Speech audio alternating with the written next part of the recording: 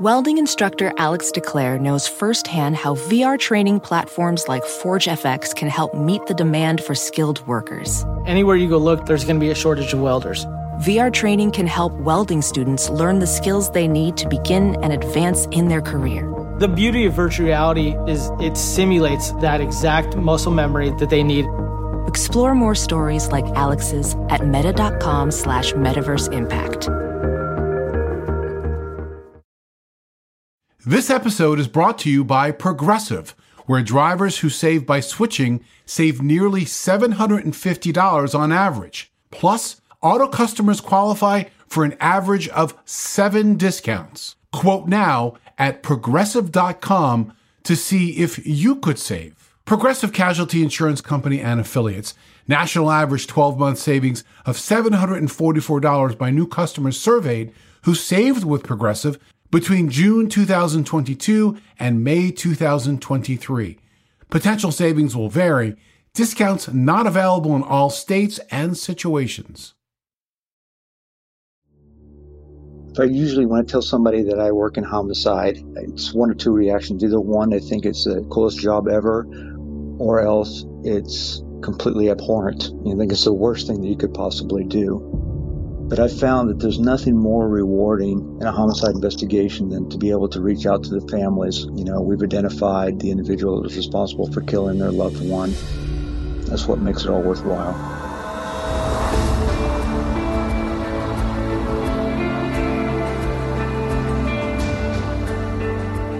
I'm Scott Weinberger, investigative journalist and former deputy sheriff.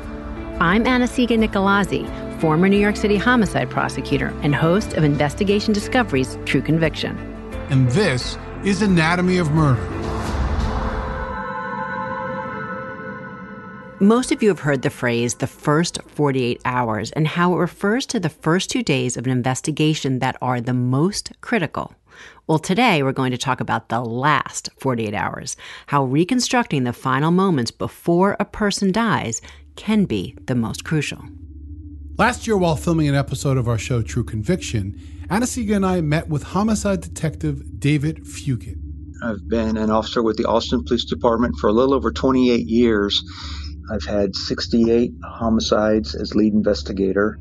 So when I think back to the time that we spent with him, I always think about, as I was walking outside of a crime scene with him, I was thinking about, okay, he is a detective I would love to have on the stand because there's something about him that's very unassuming. There is a soft spokenness about him that I knew would work well on the stand, but you also know how very seriously he takes his work. Now let's move on to today's case. April 13th, 2010 was a Tuesday, and on that morning, just before sunrise, a person named Eric Franklin walked out of his condo heading for work. And as he's leaving the apartment building, he discovered that there was a unresponsive black male that was laid out in the courtyard of the apartment complex, just out in the open. His first reaction wasn't murder. And at first he thought that maybe this individual had passed out, thought that possibly he was drunk. And so he continues to walk by, but then he noticed that the male was not moving at all. So then he walked up on him just to closer inspection and discovered that this individual had sustained a significant injury to his face. At that point, Franklin immediately summoned 911. When first officers arrived along with EMS, it was determined that the victim was in fact deceased and showed visible signs of trauma to his face. Just so you can visualize this a little bit, just picture the type of apartment complex with multiple buildings, and they all share this common courtyard. Well, it was in the middle of that common courtyard that this body was discovered. So the decedent was laying supine in an elevated bed of foliage. He appeared to be in his mid to late 40s, appeared to be well-dressed. He was wearing a plaid Van Heusen brand button-up long-sleeve shirt, burgundy-colored Mississippi State Bulldogs jersey, black dress shorts, and Nike tennis shoes. In assessing the injuries, David noticed several things. There was a deep gash that was observed below the left eye and outside of the left eye. A laceration was also observed along the left nostril. It's not something that I would have expected to have been sustained by one individual merely punching another. There didn't seem to be any defensive wounds, so it did not seem to investigators that any sort of a fight or anything like it actually occurred. with no sign of defensive wounds on the victim's body, it seems like two things. Number one, he likely wasn't the aggressor. And number two, he didn't have an opportunity to defend himself. In other words, he may have been startled or walked up behind and not knowing that he was about to be attacked, giving him an opportunity to put his hands up, to put his arms up to stop a potential blow. A large stellate-shaped laceration was observed on the back of the head. When I say stellate, it's almost like a star shape. It's not indicative of a gunshot wound. Now, a gunshot wound is a very specific shape. It's a circular puncture wound. But a star pattern, also known as a stellate blunt force trauma to the back of the head, creates a fracture pattern which causes the skin to just essentially split. So we believe that he likely struck him with a handgun. We didn't see any ground disturbance or anything like that. So we believe that he was being held at gunpoint. Then he was pistol whipped. We also noticed that he had a black leather cellular phone pouch that was clipped horizontally to the front of the black short. It's also not what they found, but it's also what they didn't find. The pouch was empty. We did not locate a phone, but we did not find a wallet or cash currency either on his person. The black shorts that he had on, he had two front lap pockets and a pocket on the right leg, and we noticed that all three pockets were rabbit-eared, which means that they had been turned inside out, which suggests that somebody had shuffled through the pockets in a hurried manner. So no wallet, no phone. Rising to the top of my list of possible theories would be a homicide which may have begun as just a simple robbery. You know, no wallet also means something else. That means no ID or identification. So this man who's laying deceased in a courtyard at that time is a nameless John Doe. We were starting from ground zero. And so that's probably one of the most difficult things for homicide detectives, because we have to, first of all, determine who this person is and then try to develop the victimology. What investigators soon honed in on was his wrist.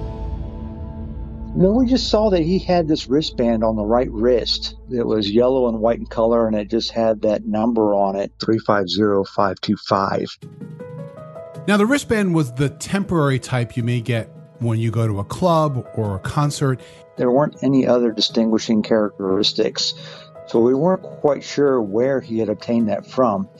Well, the ultimate question is, where did he obtain it from? I mean, it wasn't one that I had recognized, and it could have come from a wide variety of different places. And that's what we needed to go back then and try to establish. But here's the thing. This isn't happening in a small town or out in the countryside somewhere. It's in the middle of Austin, Texas, which is the fourth largest city in Texas. Yeah, Austin's a huge city. It's just under 1 million population. He could have obtained this at any number of venues. So obviously we're kind of scratching our head to determine where was he. And while it didn't have the name or the location on it, it did have some information. And also one other thing to think about. This is the kind of wristband that you get and then you take off immediately when you leave or when you get home. So now this is helping David and his team develop a potential timeline. This man was most likely at an establishment that used these wristbands on the day or the night before he was killed. Let's head back to the crime scene for a moment. A victim was found at the Canyon Ridge apartment complex. Investigators would fan out and begin their canvass, knocking on doors to see if he lived there or perhaps he was visiting someone. Again, that could answer a lot of questions, namely who the victim was. One of the things I wanted to know right off the bat was whether this individual resided at that apartment complex. And then if not, how did they get there and when did they get there? And who may they have been with? This happened in a somewhat public place, and there's always going to be upsides and downsides when anything happens in public, especially in a place like this, an apartment complex. But one of the things we had not thought about before was that a potential downside here was the sprinkler system. We noticed that there were large water droplets on top of the leather cell phone pouch and that his shorts and his shirt were damp. Well, there was an irrigation system at the apartment complex that had activated at some point while he was laying there. And at the crime scene, while forensic investigators were able to recover items of clothing, even a cell phone case, which was still attached to the victim's belt, none of those items would be useful in swabbing for touch DNA. The reason The complex had sprinklers, which covered the body with water as it lied there hours before the victim was even discovered. Yeah, I think when I heard sprinklers, I laughed a little bit because, of course, we know that water can be evidence's, worst nightmare. But, you just don't even think of all the facets that can come in. And I don't even know that I've ever actually had sprinklers being the thing that I had to deal with in a case. When I first read that, I thought they could probably get past that. But based on the fact that it had been there for so long and so much water had covered the body, not just small little droplets, but the body was actually wet, that would prevent them from really gaining any evidence from those smaller items. Now let's flip to the upside for a moment, because one of the upsides of this happening in a courtyard surrounding by this apartment complex was buildings, buildings, buildings. And that equals tenants, which equals people, people, people.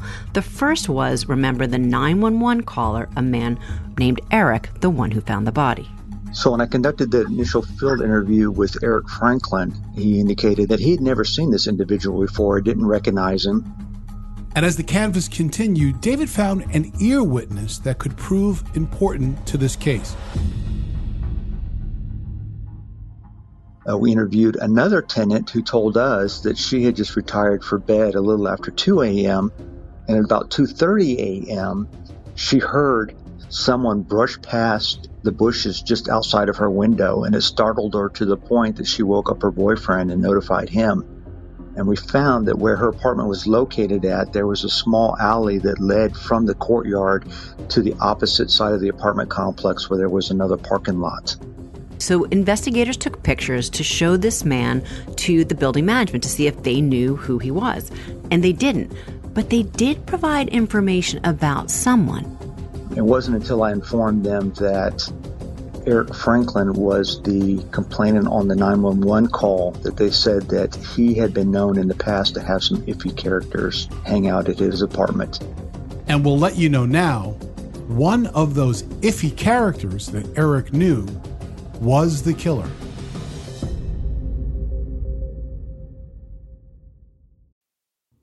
I've always said that information is powerful, so I've got a question for you.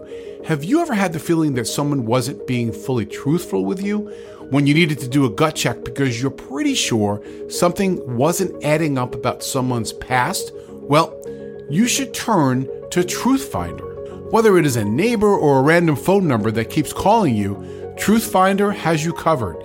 You can search for people by their phone number, address, name, email, and more. TruthFinder can be especially helpful for running confidential background checks on anyone you're planning to meet from online dating apps. If you're on a dating app, you need to be on TruthFinder as well. TruthFinder helps you identify potential threats so you can avoid them and protect yourself. I found the website at truthfinder.com easy to navigate with lots of smart tools and shortcuts.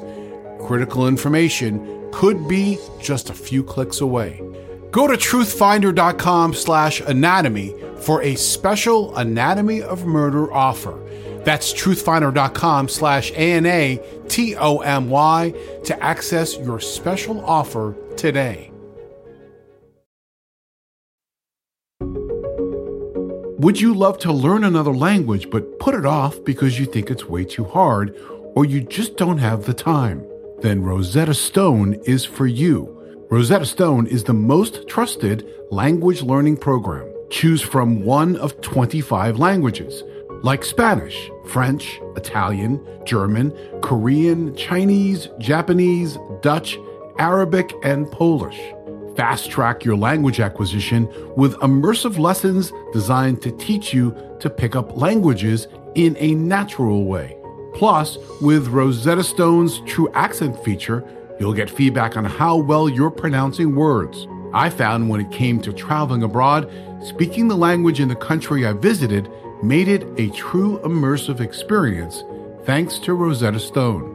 Don't put off learning that language, and there's no better time than right now to get started. For a very limited time, Anatomy of Murder listeners can get Rosetta Stone's lifetime membership for 50% off. Visit rosettastone.com/anatomy.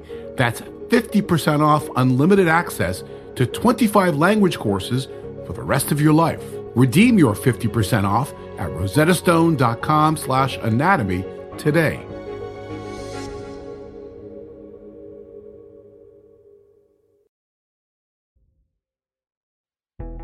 Homicide investigator David Fugit does not know the identity of his victim, but he does go about trying to learn the name or identity of his victim in a way you might not quickly suspect.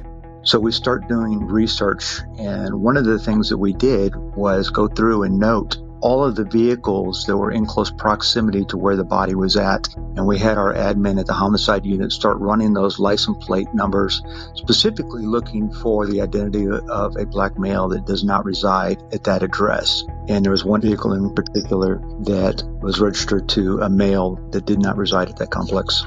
The owner of the vehicle was Elmore Allen Jr.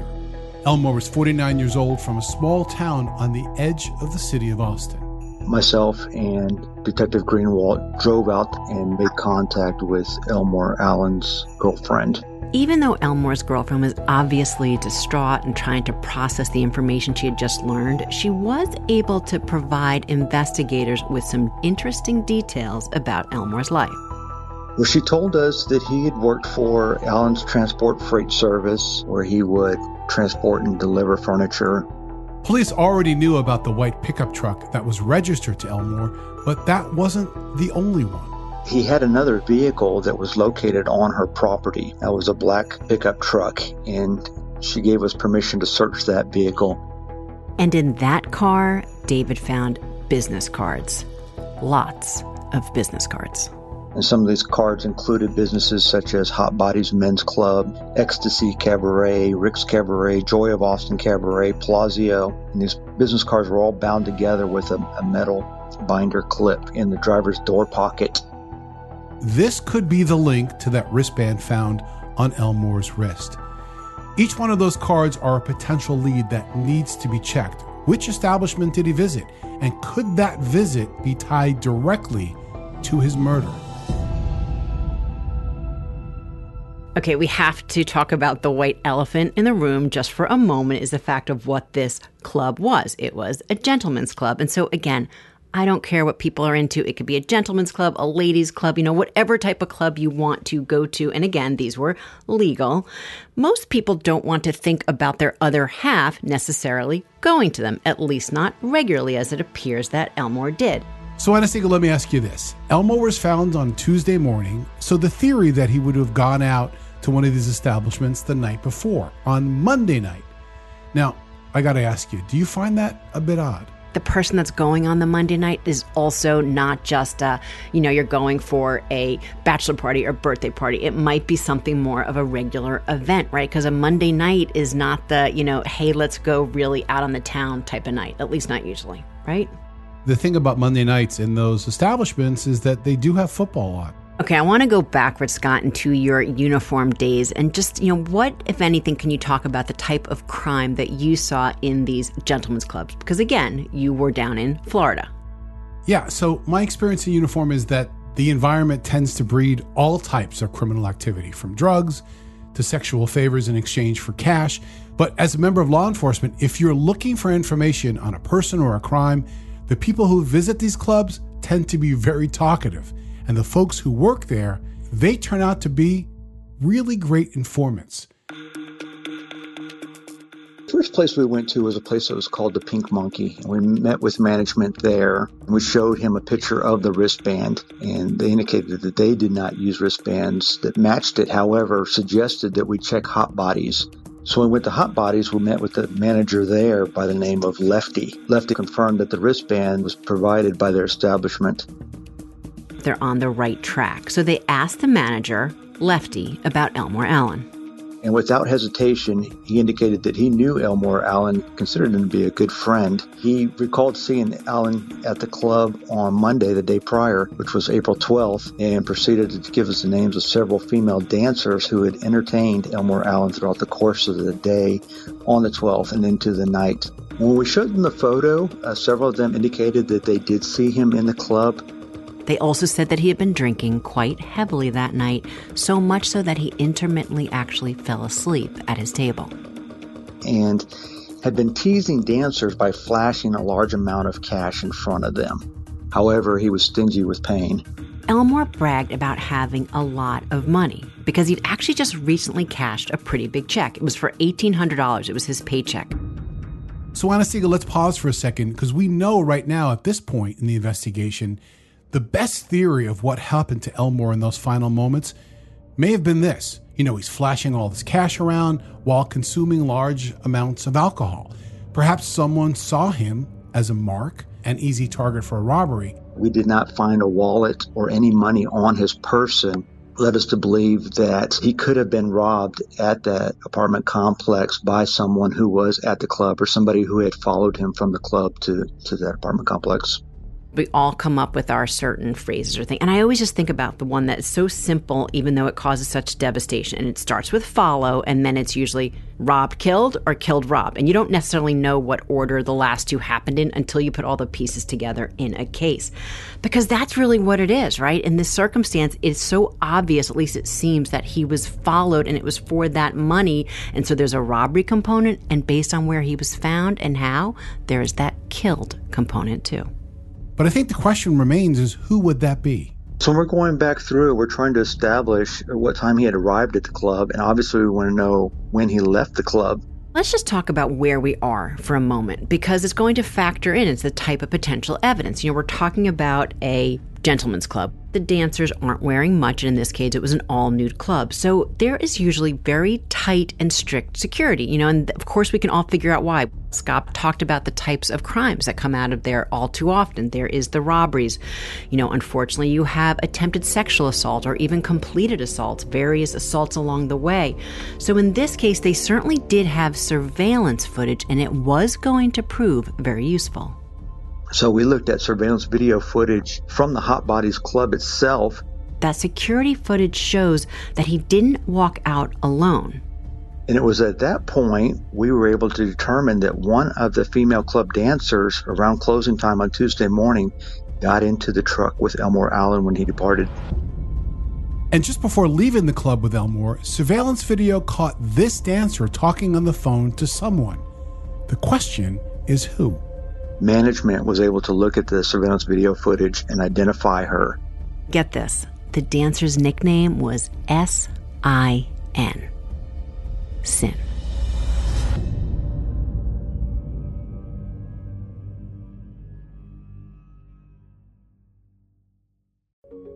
Busy parents have enough on their plates without adding your children's homework to the list as well. IXL is an excellent resource for homework help, which is especially nice for parents who are rusty on school info themselves. And methods have changed over the years, too. IXL Learning is an online learning program for kids. It covers math, language arts, science, and social studies.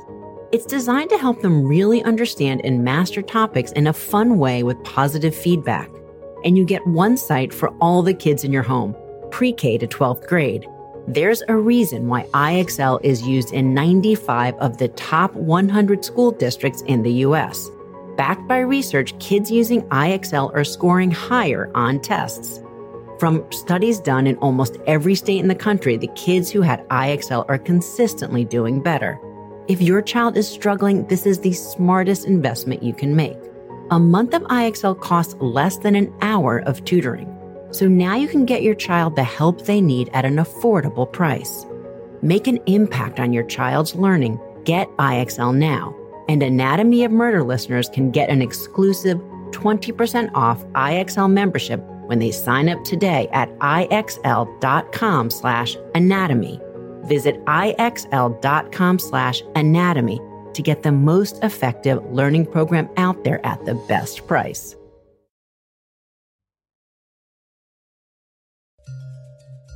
This was a female that went by the stage name of Sin.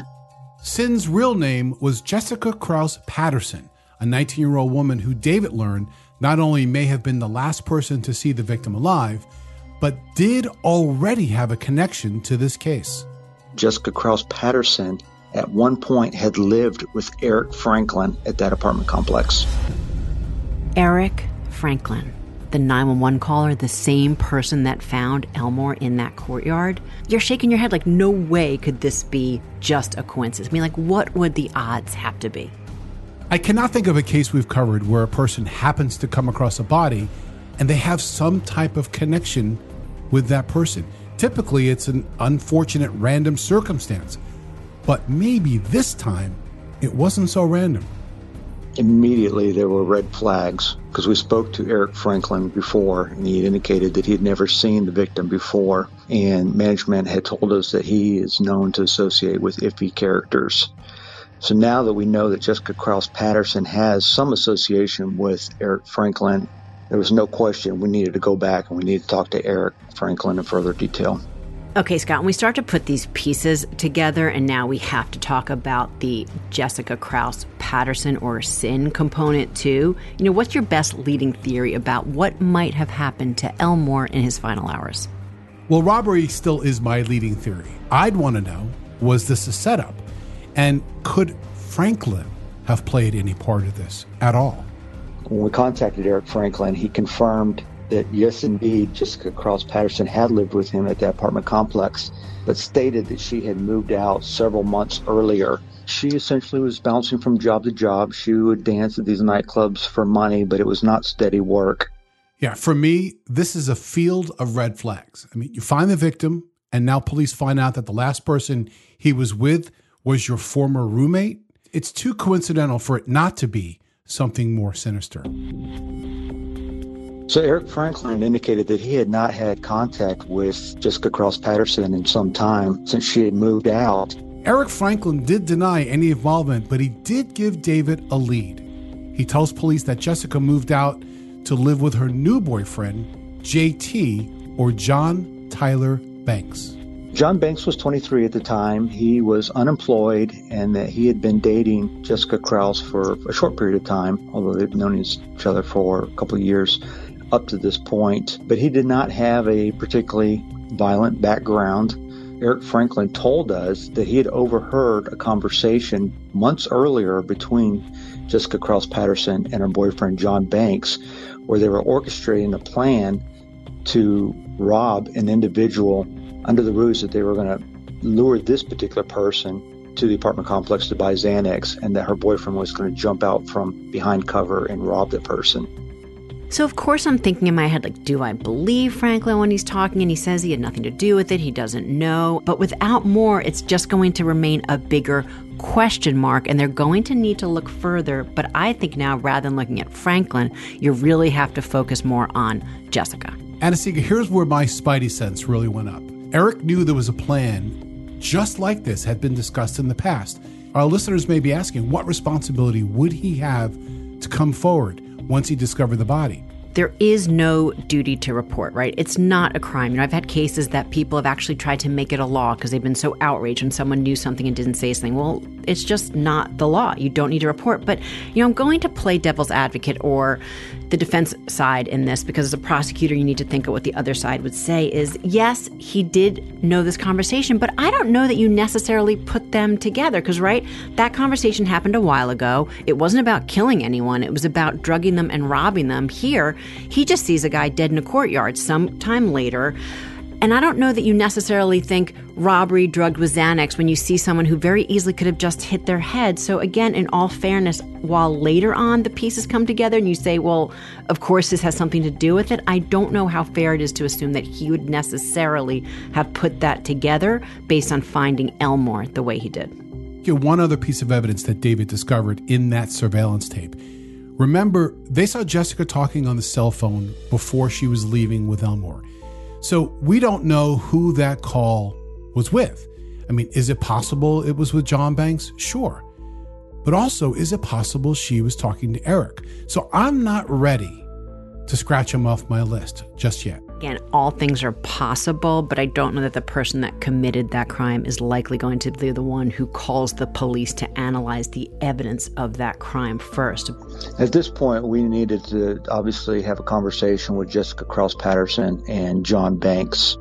So police didn't just knock on their door and ask them to come down for an interview. Just think about it. One of the most powerful weapons a detective has when doing an interview is to hold the cards and not reveal them until it's absolutely necessary. So when a suspect is in a victim's circle, it's easy for an investigator to say, hey, we want to learn more about the victim, come on down to the station, and, let's talk more. And catching them off guard, really, when police start looking at them, is an advantage, and how police end up holding the cards during those situations. So if police mention the fact that John and Jessica need to come down to the station and talk about Elmore Allen, and they don't know who Elmore Allen is, I think their spidey sense will be up and realize that they're going to be questioned specifically about this case. So we had APD Tactical Intel follow their vehicles and initiate a traffic stop. I've conducted dozens of what they call felony stops, asking people to come out of their vehicle not knowing whether they have weapons or maybe they're suspected in a murder investigation. You never know how someone's going to react, and even just for the prospect of asking questions. And at that point, we approached them and indicated we wanted to talk to them, and they agreed. Then escorted down to the Austin Police Department homicide unit. This traffic stop was a great move. And we always talk about presence is half the battle, whether it's a witness that I have that doesn't want to testify. It's just get them to my office and we'll take it from there. Well, the same thing here. Like Scott talks about, investigators are potentially in the best position they will ever be of getting one or both of them to tell them at least some sort of story and maybe admit to what they just might have done. Detective David Fugit interviewed John Banks while another detective simultaneously interviewed Jessica Patterson. John Banks told me that he's currently unemployed and that he and his girlfriend, Jessica Krause Patterson, have been dating off and on for about a year. However, he's known her since 2007. They began dating in September or October of 2009. Banks also confirmed that Jessica worked as a dancer at Hot Bodies Gentleman Club under the stage name of Sin, and was working on the night Elmore Allen was there. He says that Jessica made good money while working at the Hot Bodies Club on Monday, April 12th. She made good money that night. Well, why would you ever even give that when investigators asked you where you were and what you did the night before when talking about you picked up your girlfriend? Or could it be that now we know that really is this tacit admission trying to give this innocent explanation of where she got this windfall of money? Remember, she's working at this club on a Monday night. Management told us that Monday nights were typically a slow night for them. The first thing I thought of in reading that is him maybe thinking in his mind that she didn't need the money. So why would she be involved in the robbery? She had plenty of money. She was making money on her own, so she wouldn't need to be involved in some type of robbery. At that point, we were just trying to really tie him in to their timeline with regards to the last 12 or 24 hours. Now, I was inquiring as to how she ended up at that apartment complex, and he proceeded to tell me that they had made plans previously. John Banks was claiming that he and his brother picked Jessica up shortly after she got off work at 2 a.m. on Tuesday morning, and then did not have a conversation with her immediately beforehand. So let's talk about some of the holes in this story, right? Why was he meeting his girlfriend after she got off work when he'd been at the club? Why did he leave and then not meet her right there, right? It doesn't necessarily make sense, at least not my common sense. We know that she's seen leaving with Elmore, so what happened to him? Something's not adding up in the story that he's given, right? We know that Jessica's tied to the building. No one talks about that. But again, a very different story than what this guy is trying to sell. He indicated that he and his brother had picked her up just down the street from Hot Bodies shortly after she got off work at 2 a.m. on Tuesday. But on video, we are able to see her get in the passenger side of the victim's truck when they departed. So there's no indication that she ever got out and got into the vehicle with John Banks. In an interview room just down the hall, Jessica was also being pressed about what she knew about the events of April 12th. Essentially, she was telling us that she did not have a ride from the club and that she did not want Elmore Allen to take her back to her residence because she didn't want him to know where she resided. So instead, she claims that she instructed him to drive her to her old apartment complex and have her boyfriend meet her there. Banks is saying that he picked up Jessica, his girlfriend, at the club. But Jessica in the very other room is saying that it was Elmore that drove her to the location she gave him, which she said wasn't her home because she didn't want him to know her true address. So two different things, two different rooms, said at the same time. Their stories are quickly already starting to crumble. Jessica had denied calling John that night. That piece of information, well, it didn't take long before David could refute that piece too. But we were able to later learn through call detail records that, in fact, she was on the phone with him just prior to leaving the club with Elmore Allen Jr. In each instance, both John and Jessica's story are instantly falling apart. And at each turn, David had evidence to disprove those statements right on the spot. John's statement about picking her up, video evidence said otherwise. Jessica's statement, same thing. That door shut with video evidence. At that point, we did point out, in fact, that we had more information that we had not divulged to them about the scene itself, and John Banks flatly denied having any involvement whatsoever. Now let's enter another player into this mix, and that is John Banks' brother. So police wanted to know what, if any, role he had in this robbery homicide. And now that his brother John Banks was facing capital murder charges, David approached the brother's family, who had already had one son facing the most serious of charges. And this was the time for Banks' brother to save himself. His brother said that they did not pick her up and that John Banks directed him to drive to the apartment complex off of Bluff Springs Road, where we eventually ended up finding the body of the decedent. No, he says that John Banks instructed him to stay with the vehicle, and then John Banks departed. Shortly thereafter, John Banks and Jessica Krause Patterson came back to the vehicle, and when they left, he said at a certain point, he was instructed they pulled over to the side of the road, and that property, he does not know specifically what, but that property was disposed of. Police are slowly able to see this entire picture starting to form, but there was a pretty big piece still missing.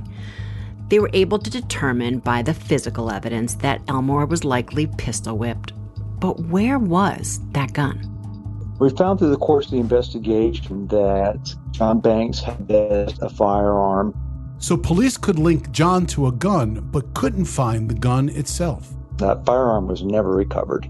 Police decided to move forward at that point with charging John Banks and Jessica Krause Patterson with the murder of Elmore Allen Jr. But when Jessica's case goes to trial, she isn't found guilty. But she's not found not guilty either.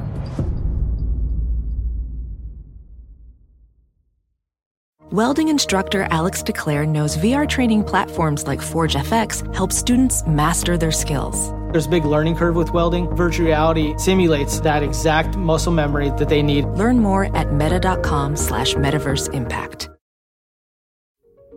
Did you know that Fast Growing Trees is the biggest online nursery in the U.S., with more than 10,000 different kinds of plants and over 2 million happy customers in the U.S.? You can grow lemon, avocado, olive, or fig trees inside your home, on top of the wide variety of houseplants available. Fast Growing Trees makes it easy to order online, and your plants are shipped directly to your door in 1 or 2 days. And along with their 30-day Alive and Thrive guarantee, they offer free plant consultation forever. I love the idea of plants in my home and a very well-landscaped yard, but that takes time and money that I don't always have or want to spend. I was excited to see how affordable plants were on the Fast Growing Trees website.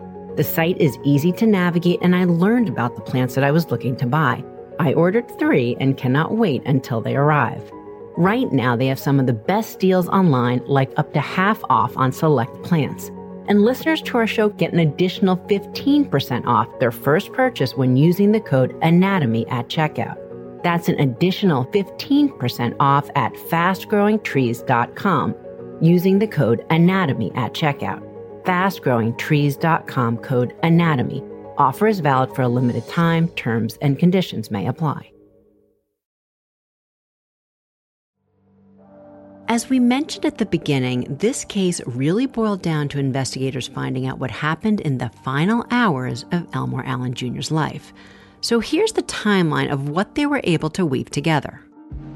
Based on statements from several witnesses and the evidence, here's what investigators believed happened. Elmore arrived to the Gentlemen's Club with at least $1,800 in cash, and investigators know this as he cashed his check from work on Monday during the day. And inherently, it was a slow night at the club. When Elmore began ordering drinks and flashing cash, he instantly stood out. There was at least one dancer who took particular notice. And so from there, when they put the pieces together, we know that Elmore's flashing the money. We know that he had a lot to drink. We see him actually leaving with her. She says in her statements that he leaves with her under the understanding that they're going to go somewhere together and things are about to get more intimate.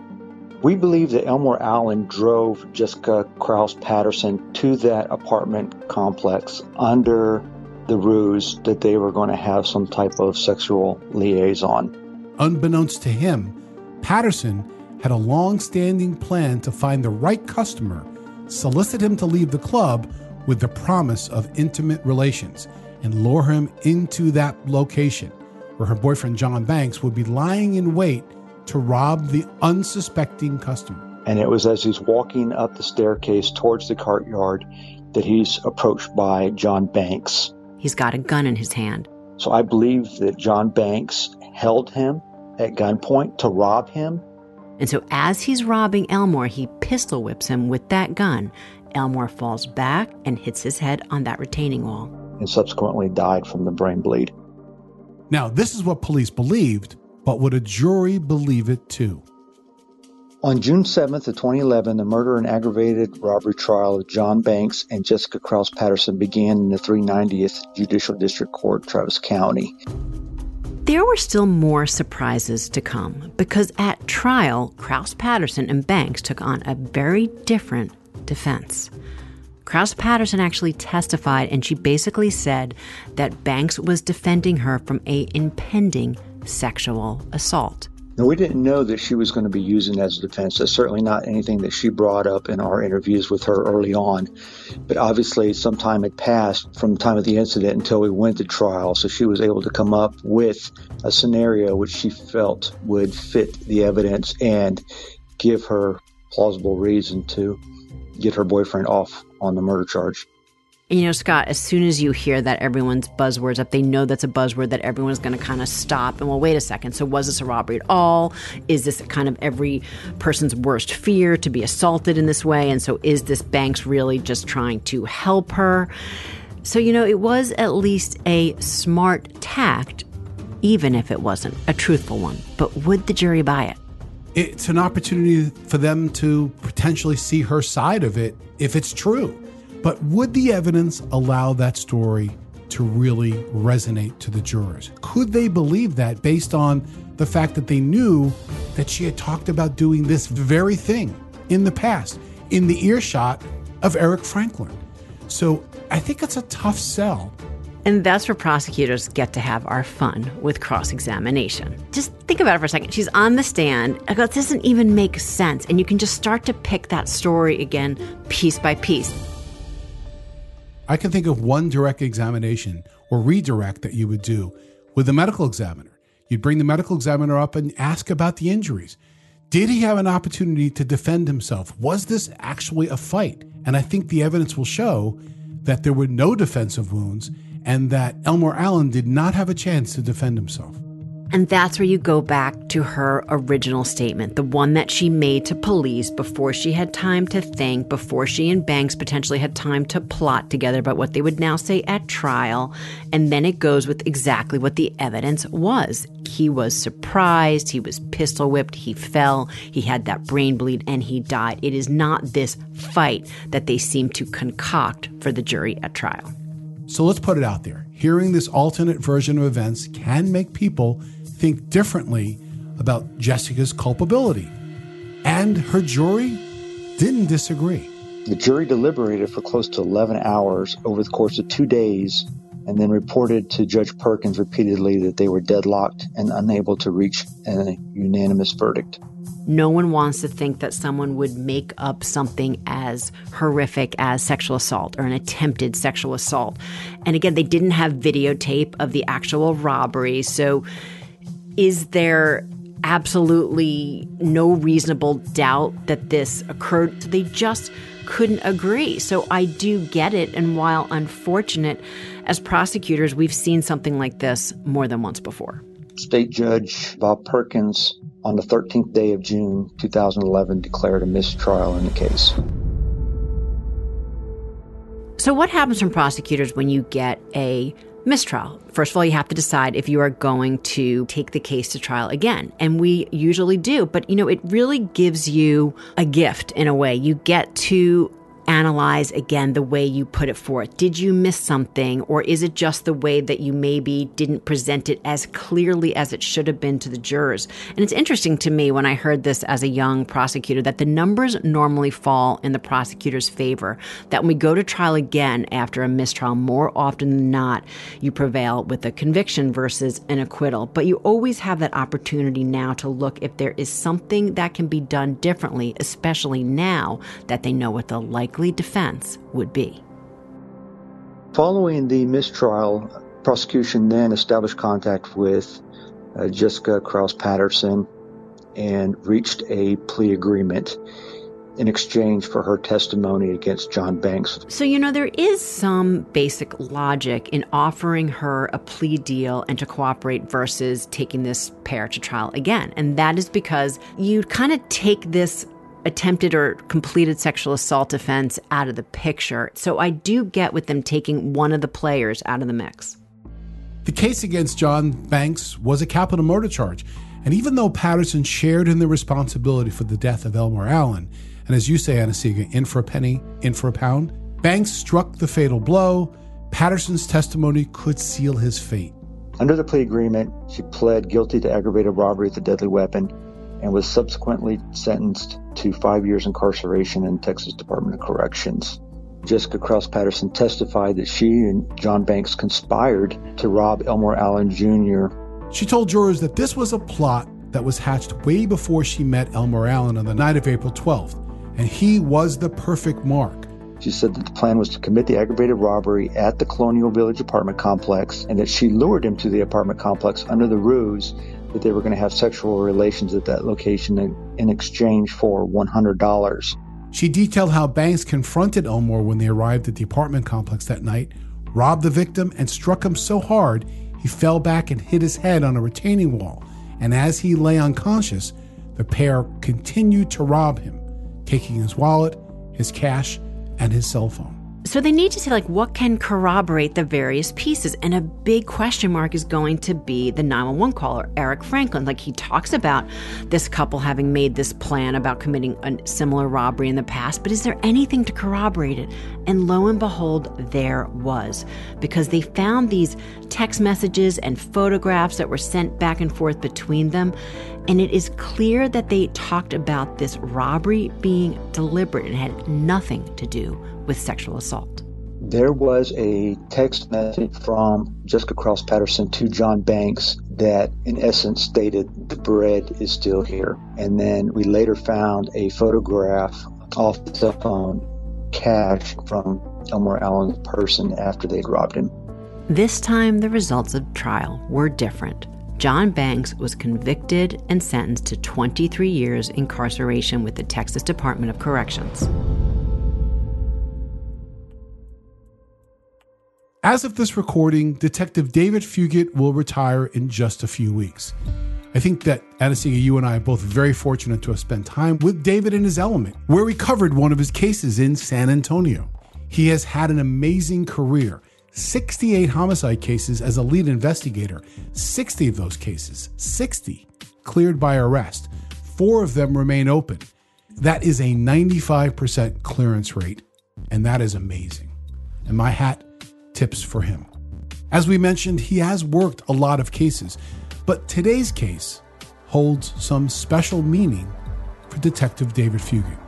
Over the years, I've received greeting cards from the family on the anniversary of his death, again, thanking us for ultimately bringing justice to the family. But when I think about Elmore Allen for a moment and the crime committed against him, well, here's the saddest thing about it is that they took advantage of someone based on what they saw.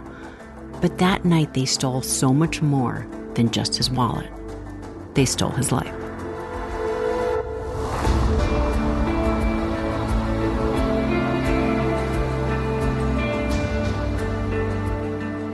Anatomy of Murder is an AudioChuck original. Produced and created by Weinberger Media and Frasetti Media. Ashley Flowers and Sumit David are executive producers. So, what do you think, Chuck? Do you approve? Listening to your favorite podcast? That's smart. Earning your degree online from Southern New Hampshire University? That's really smart. With 24/7 access to coursework, no set class times, and dedicated student support, you can go to school when and where it works for you. Low online tuition means you can even do it for less. And dedicated student support means we'll be with you from day one to graduation and beyond. Join a community of learners just like you. Go to snhu.edu today to start your free application. Today's episode is brought to you by Ashley Store, the store that you know for their luxury pieces at accessible prices. But did you know that they also have a new leather collection? From sofas to recliners, these stylish premium quality leather pieces are built with the durability you need for the whole family. Shop the new leather collection at Ashley and find chairs starting at $499.99 and sofas at $599.99. Ashley Store, for the love of home.